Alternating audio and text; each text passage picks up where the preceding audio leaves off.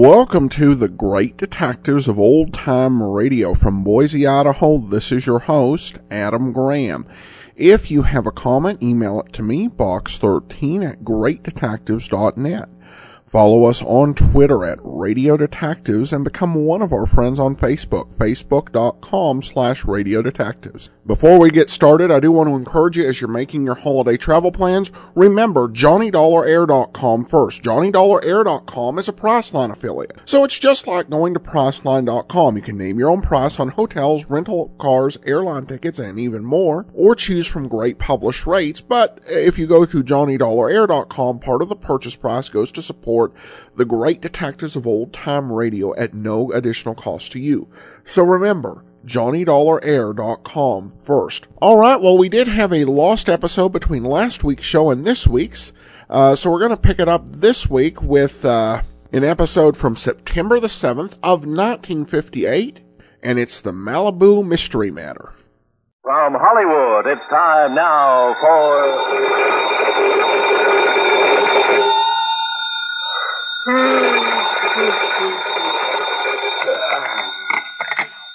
Yeah, Johnny Dollar. This is Peter Hanley at Western Maritime and Property Insurance. Holy, look, you always start making calls at 4 a.m., Mr. Hanley? I had to phone clear across the country, Mr. Dollar, to find out that you're right here in Los Angeles. Yeah, that's right. The Beverly Hilton out here in Beverly Hills. Good.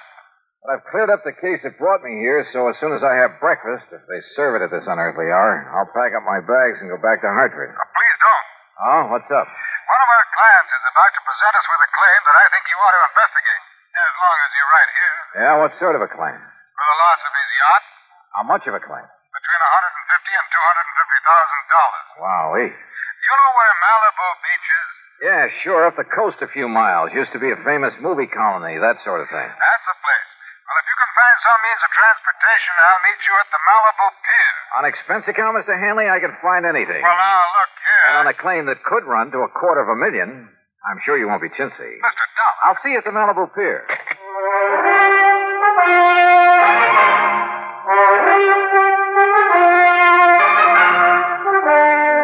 Bob Bailey in the exciting adventures of the man with the action-packed expense account, America's fabulous freelance insurance investigator. Yours truly, Johnny Dollar.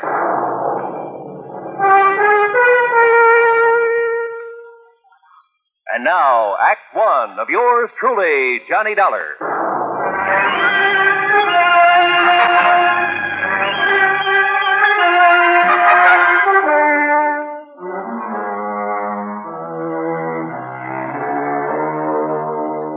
Expense account submitted by Special Investigator Johnny Dollar to the Western Maritime and Property Insurance Company, Los Angeles, California. Following is an account of expenses incurred during my investigation of the Malibu Mystery Matter.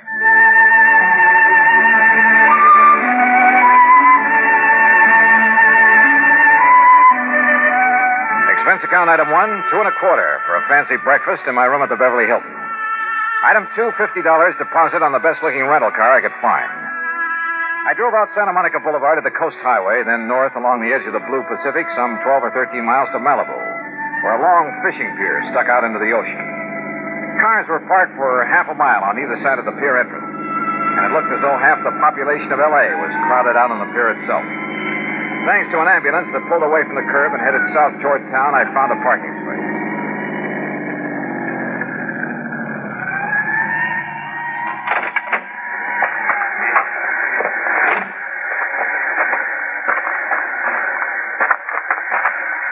Mr. Dollar?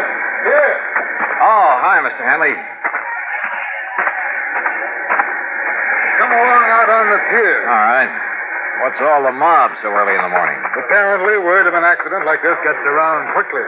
What kind of an accident? Don't you see the Coast Guard vessels out there circling around? Yeah. Did this boat you were talking about sink out there? The Tatus, Mr. Dollar, a $150,000 diesel yacht. What happened to her? Apparently, it just blew up. Survivors? Mr. and Mrs. Randolph Merrill and the steward and deckhand managed to get into the launch they used for tender. They were picked up by the Coast Guard. The skipper went down with the yacht. At least no trace of his body has been found as yet. Captain Rawlins. Well, a few people just have to get back off the pier. Oh, Mr. Hanley. Now, this is Johnny Dollar, special investigator for my insurance company, Captain Rawlins of the Coast Guard. Mr. Dollar? Hi, Captain. Have you found anything out there, Captain? Not a sign of the taters, Mr. Hanley. Yeah, it's mighty deep water. And I'm afraid that, like Mr. Merrill and his wife told us, she just blew herself to smithereens. Yeah. Even from here, I can see some wreckage floating in. Well, they're all working around the oil slick out there, so the grapples ought to be able to find something down below. Some traces of a hull or machinery or something. When did it happen? Oh, 2.5 hours ago. One of our craft got up here from Santa Monica Harbor not more than 40 minutes after she went down. How'd you find out about it? Phone call from somebody living along the beach. The tater stood out there blowing a whistle and foghorn, woke him up. By the time he got out of bed, well, he said it looked like a regular fireworks display. About a half mile offshore, huh? You see where they put a marker buoy? Yeah. Wouldn't the wind and current move that slick and whatever wreckage there is? No wind. That's why there's still some fog out there. And they're allowing for drift. Don't worry. If there's anything left of the taters, those boys will find it. Now, excuse me, will you please? I got to keep a check on operations. Yeah, sure, Captain. See you later. Hanley, you say Mr. and Mrs. Merrill are okay, huh? Yes. If the Coast Guard in Santa Monica are through with them, they're probably back at their home in Westwood. I think I'd like to talk to them. By all means. Though I don't exactly see any particular reason for investigation. It's company policy, Mr. Dollar, on any claim over $100,000. Yeah, but the claim can't have been made yet. Don't worry, it will be. Wait a minute. $150,000 yacht. But you said the claim could go as high as $250,000. Yes, that's because of Mrs. Merrill's jewelry, which she always took with her. Oh, was that lost too? I don't know. I haven't yet talked to her. Then let's do it. Well, if it hadn't been for a friend of mine living up on the hill behind the beach who was also wakened and saw the explosion, I wouldn't have known about it even this soon. Yeah. Well, come on, let's talk to the Merrills.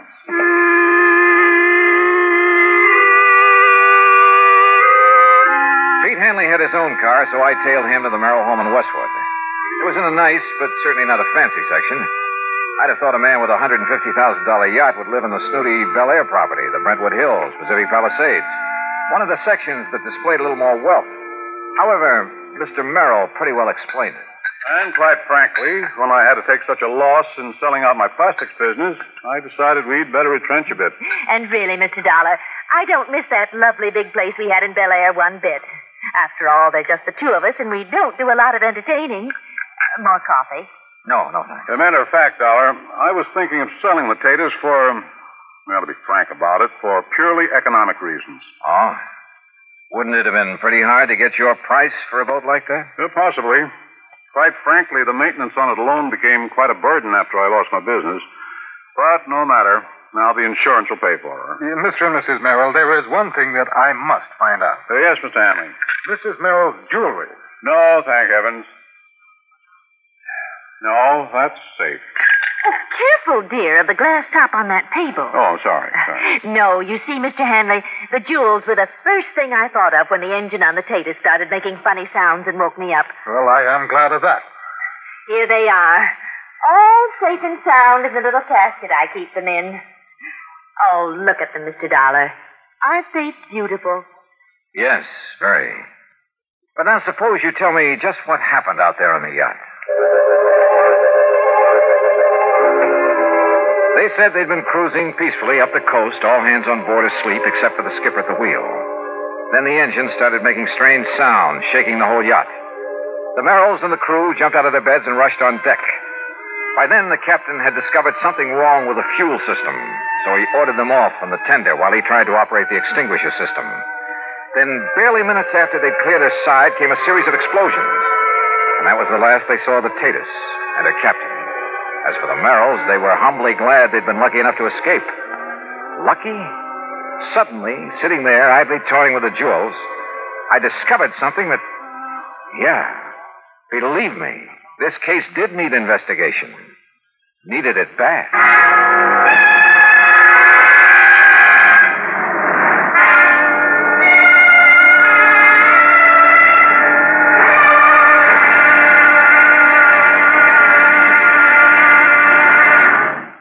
Act 2 of yours truly, Johnny Dollar, in a moment. And now for another episode in the life of Sergeant Donald Bellwether, my husband.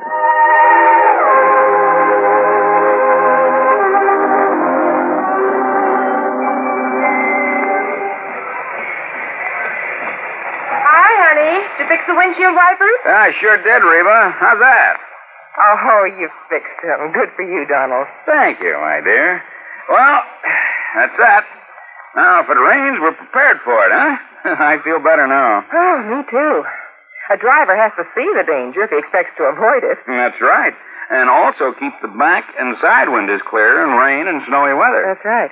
Oh, how about the horn? The horn? The horn doesn't work, Sergeant. Aren't you going to fix it? No, I don't think so.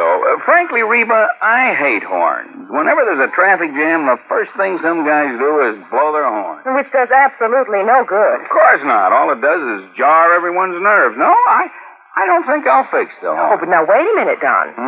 Look, supposing we're driving along and suddenly we see a youngster on his bicycle headed right out into the street.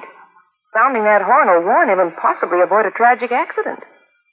Yes, that's true, but... Or supposing we're driving on the highway and just as we're about to pass a car, that car decides to pull out into our lane and pass the car ahead of him. He obviously doesn't see us, and he won't hear us shout. But one little beep on that horn and he'll automatically scoot back and avoid a collision.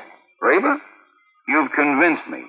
Even though it can be a nuisance, the automobile horn is a necessity. Then you'll repair it? Immediately. Oh, that's my Donald. That's my doll.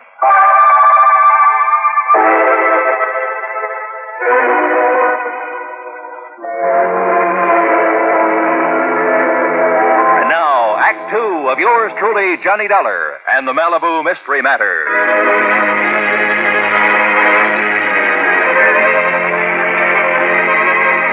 Remember when you were a kid and first found out about how mercury would plate a piece of gold, make it look like silver? How you went around putting it on everything made of gold that you could find? And remember when you first learned that a diamond could put a scratch on glass? How you went around with your mother's engagement ring, cutting grooves in window panes, glass tabletops, and so on? Okay. Sitting there, listening to the Merrills tell about the explosion on their yacht, I toyed with some of the beautiful jewelry Mrs. Merrill had been able to save. Jewelry insured for $100,000. Absent-mindedly, I dragged the diamond in one of her rings across the glass top of the coffee table a couple of times. Then again with pressure. And it did not cut into the glass. I tried a couple of the other so-called diamonds among her jewels. Same result. No result. Those highly insured jewels were paste. Well, Mr. Dollar, it looks like we have the whole story now. Yeah, it sure looks that way. And, Mr. Merrill, whenever you're ready, you just file your claim and we'll take care of it. All right, Mr. Hanley. And quite frankly, well, why kid about it? Now that I've lost my business, I can well use the money. Oh? Then I'm kind of surprised you haven't sold some of these jewels. Dollar, there is a thing called sentiment that even money can't buy. Why, of course, Mr. Dollar. Before I part with these jewels... Yes, I'm sure.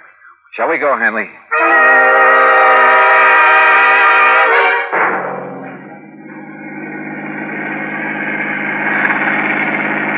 But if you're perfectly satisfied with the Merrill's account of the wreck, why go back to Malibu? Did I say I was perfectly satisfied, Hanley? Look, wouldn't you feel a lot better if that wreck could be located, maybe brought up for examination? Well, yes, but we're certainly lucky Mrs. Merrill saved that fortune in jewelry. What jewelry? What are you talking about? You saw it yourself. Did I? And it's covered for $100,000. That jewelry that she showed me? Of course. What are you getting at, Dollar? Look, I take it Merrill's business came a cropper, huh? Why, yes, he simply bit off more than he could chew. You know, overestimated his market, overexpanded. Matter of fact, I've been thankful these past couple of years that I didn't fall for his pitch and invest in it. Merrill's quite a promoter, you know. You mean a crook? Well, I didn't say that, no, but his Bel Air estate, where they used to live, his yacht, her jewelry, that sort of thing. They were all to impress the people he got to finance his ventures. A real fast guy with somebody else's buck, huh? Yeah, I guess you could say that about him. So that's why you wanted me to investigate this so-called accident to his yacht. No, not at all, as I told you. What do you mean by so-called? Hanley, you say a friend of yours actually saw the explosion. That's how I learned of it almost as soon as the Coast Guard. But now... And if you know the address, that's where we're going. I told you, he lives up on a hill overlooking Malibu Beach. Only first we're going to stop at the Santa Monica Coast Guard station and pick up a chart or two. Why? Also, if you know a good surveyor, we'll take him along with us. Dollar? Yeah, Hanley? I've got an idea that may save your company a lot of money.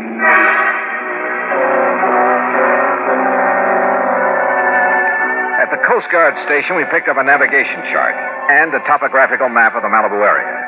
Then we picked up a surveyor named Barkley, who dragged along one of those tripod surveying instruments. Then on to the house of Hanley's friend up in the Malibu Hills. And from him, we got some information that began to bear out some of my suspicions. Yeah, that's right. That's right. When I heard the yacht's whistle and the foghorn, I hopped out of bed and I stood right here in this doorway to the porch. Leaning against it the way you are right now, Mr. Duncan? Yeah, that's right, yeah. Well, of course, it was so dark, it was so foggy out there over the ocean. I was about to go back to bed, and then, boom, the boat exploded. Where? Oh, I can tell you exactly where. From here, that is. What do you mean? Well, the flash it made. It was, right square between those two trees. All right, Mr. Barkley. Set up your transit and get a line on that. Yep. Then plot the line on this map. Right. Dollar, look. You look, Hanley. See that marker buoy where the Coast Guard boats are looking for the wreck? Well, the line Mr. Dobkin has given us is nowhere near that. Well, yeah. Mr. Dobkin, do you suppose any of your neighbors heard the noise and got up for a look? I certainly would think so. Then we really have something to work on. But, Dollar, I still don't understand. You will, Mr. Hanley. You will. Plenty. Act 3 of yours truly, Johnny Dollar, in a moment. Times have changed, and so has the man. How often do we hear the phrase, those were the good old days? But were they? Let's look at the record. During the War of 1812, the man who discharged a missile of destruction had a pretty simple job. A lighted taper, a fuse, some gunpowder, a metal ball, then an explosion. And the metal ball was propelled toward its target, located a few hundred yards away. Now, go back in time to the year 1327. Again, the operation was simple. The taper, the gunpowder, but this time, an enlarged arrow fitted into a block of metal. A man in mail, a smoky explosion, and the arrow flies a few hundred feet. Now, come up to the present. Seated before a complicated control panel is another man, ready to discharge a missile. He, however, is a far cry from that artilleryman of 1812 or the cannoneer of 1327. This man is a skilled, tutored technician. He knows his job. He pushes a button, and a sleek, slim, pointed missile blasts its way into the heavens. Its trajectory has been predetermined by other men with modern-day technological know-how. The missile lands, not a few hundred feet or yards from its launching site, but 3,000, 4,000, or 5,000 miles away. Quite a difference, isn't it?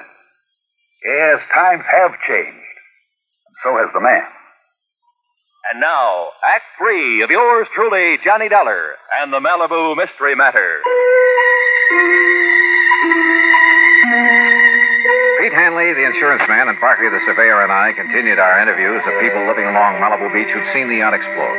Yes, sir. I just rose right up in bed, and I could see straight out my front window. And you saw the actual explosion, Mrs. Gray? I certainly did.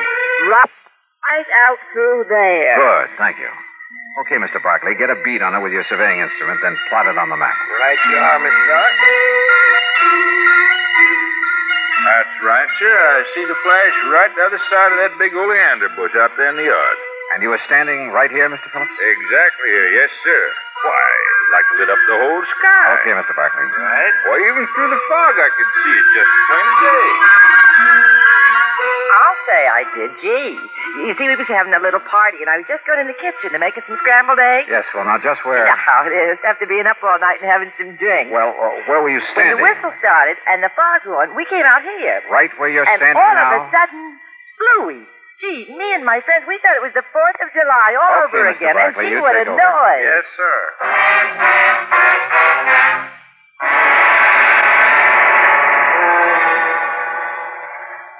According to our survey, Captain Rollins, your boats have been looking in the wrong area for that wreck. Yeah, Mr. Dollar, according to this chart the surveyor made, the Tatus went down right on top of Calico Rocks.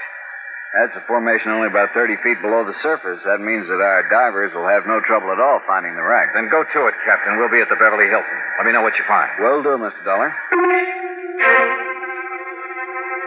Item 3, $5.25 for some lunch. Then we went up to my room and waited.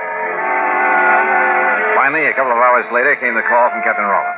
No, Mr. Dollar, our divers didn't find a sign of her, not a sign of the Tatus or any part of her, but Yes, Captain? we did find a lot of, well, they looked like heavy cans that had burst open. Like maybe they'd contained some kind of explosive? Exactly like that, and some heavy logs and tie chain wedged into the rocks, like an explosion had driven them in. A raft? Maybe loaded with dynamite or something to make the explosion everybody saw? Exactly. But what I don't understand is the oil slick we found, the wreckage floating around. Captain, I think that oil slick and the flotsam were planted out there. Well, then listen. Look, check every port on the Mexican coast, large or small, for the Tatus. I'll talk to you later. Come on, Hanley. We're going out to see the Merrills.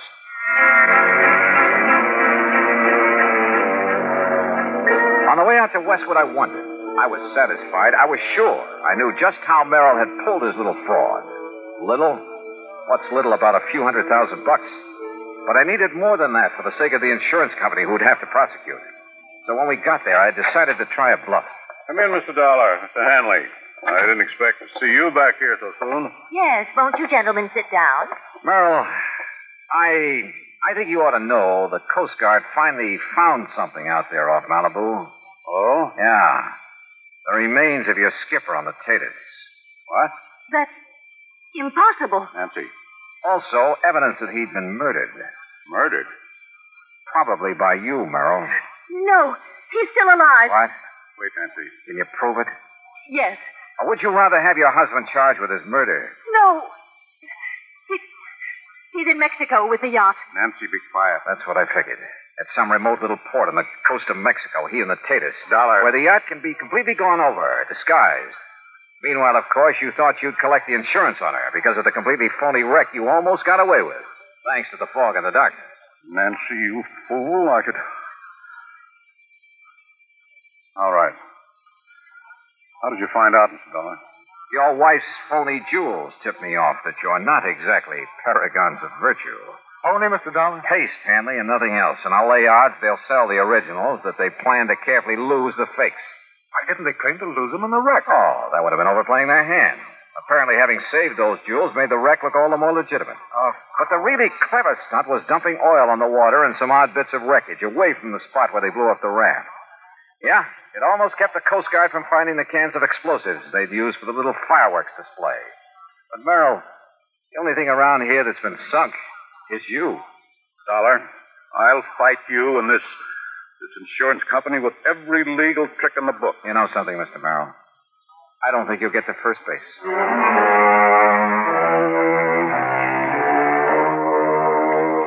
Yeah, when a crook tries to pull a fast one on an honest insurance company, well, you'll see what I mean when the courts get through with Merrill and his wife.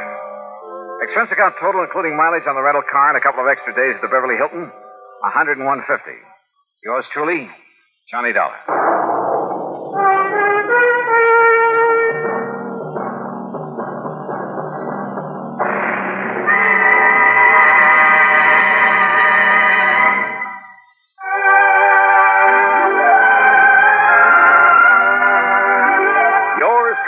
Johnny Dollar, starring Bob Bailey, originates in Hollywood and is written, produced, and directed by Jack Johnstone. Heard in our cast were Paula Winslow, Eleanor Audley, Gene Tatum, Ben Wright, Harry Bartell, Will Wright, Lawrence Dobkin, and Barney Phillips.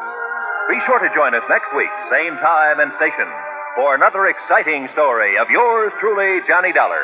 This is Roy Rowan speaking.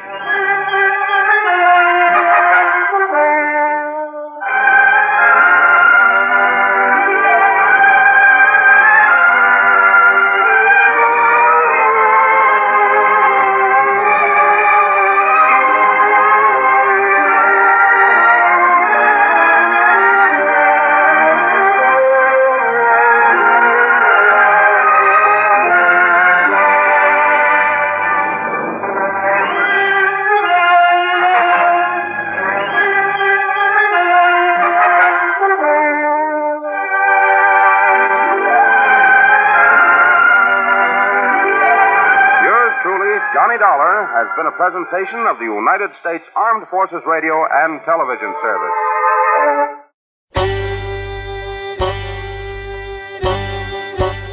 Hi, this is Andrew from OTRWesterns.com. I wanted to invite you to come take a look at our site.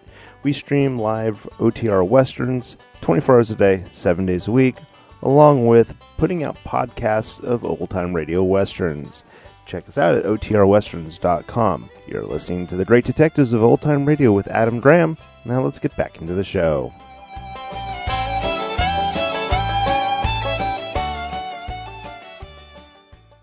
Welcome back.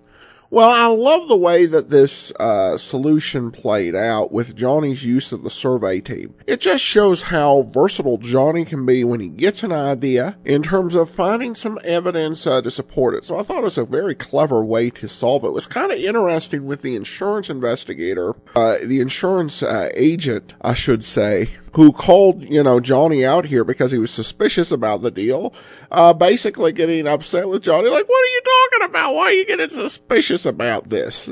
Because being suspicious is his job. But at any rate, a very solid episode. And by the way, the title of the lost episode, for those who are curious, was The Limping Liability Matter. And now we do turn to some listener comments and feedback regarding prior episodes of yours truly, Johnny Dollar. In particular, episode 1729. And we have this from Lawrence. What a quirky adventure for the man with the action-packed expense account. I liked it. And Rob says, I love this series. Well, I'm glad you're enjoying Johnny Dollar. And that will actually be all for today. We'll be back tomorrow with Dragnet, and join us next Friday for another episode of Johnny Dollar. In the meantime, send your comments to box13 at greatdetectives.net. Follow us on Twitter at Radio Detectives and become one of our friends on Facebook, facebook.com/Radio Detectives. From Boise, Idaho, this is your host, Adam Graham, signing off.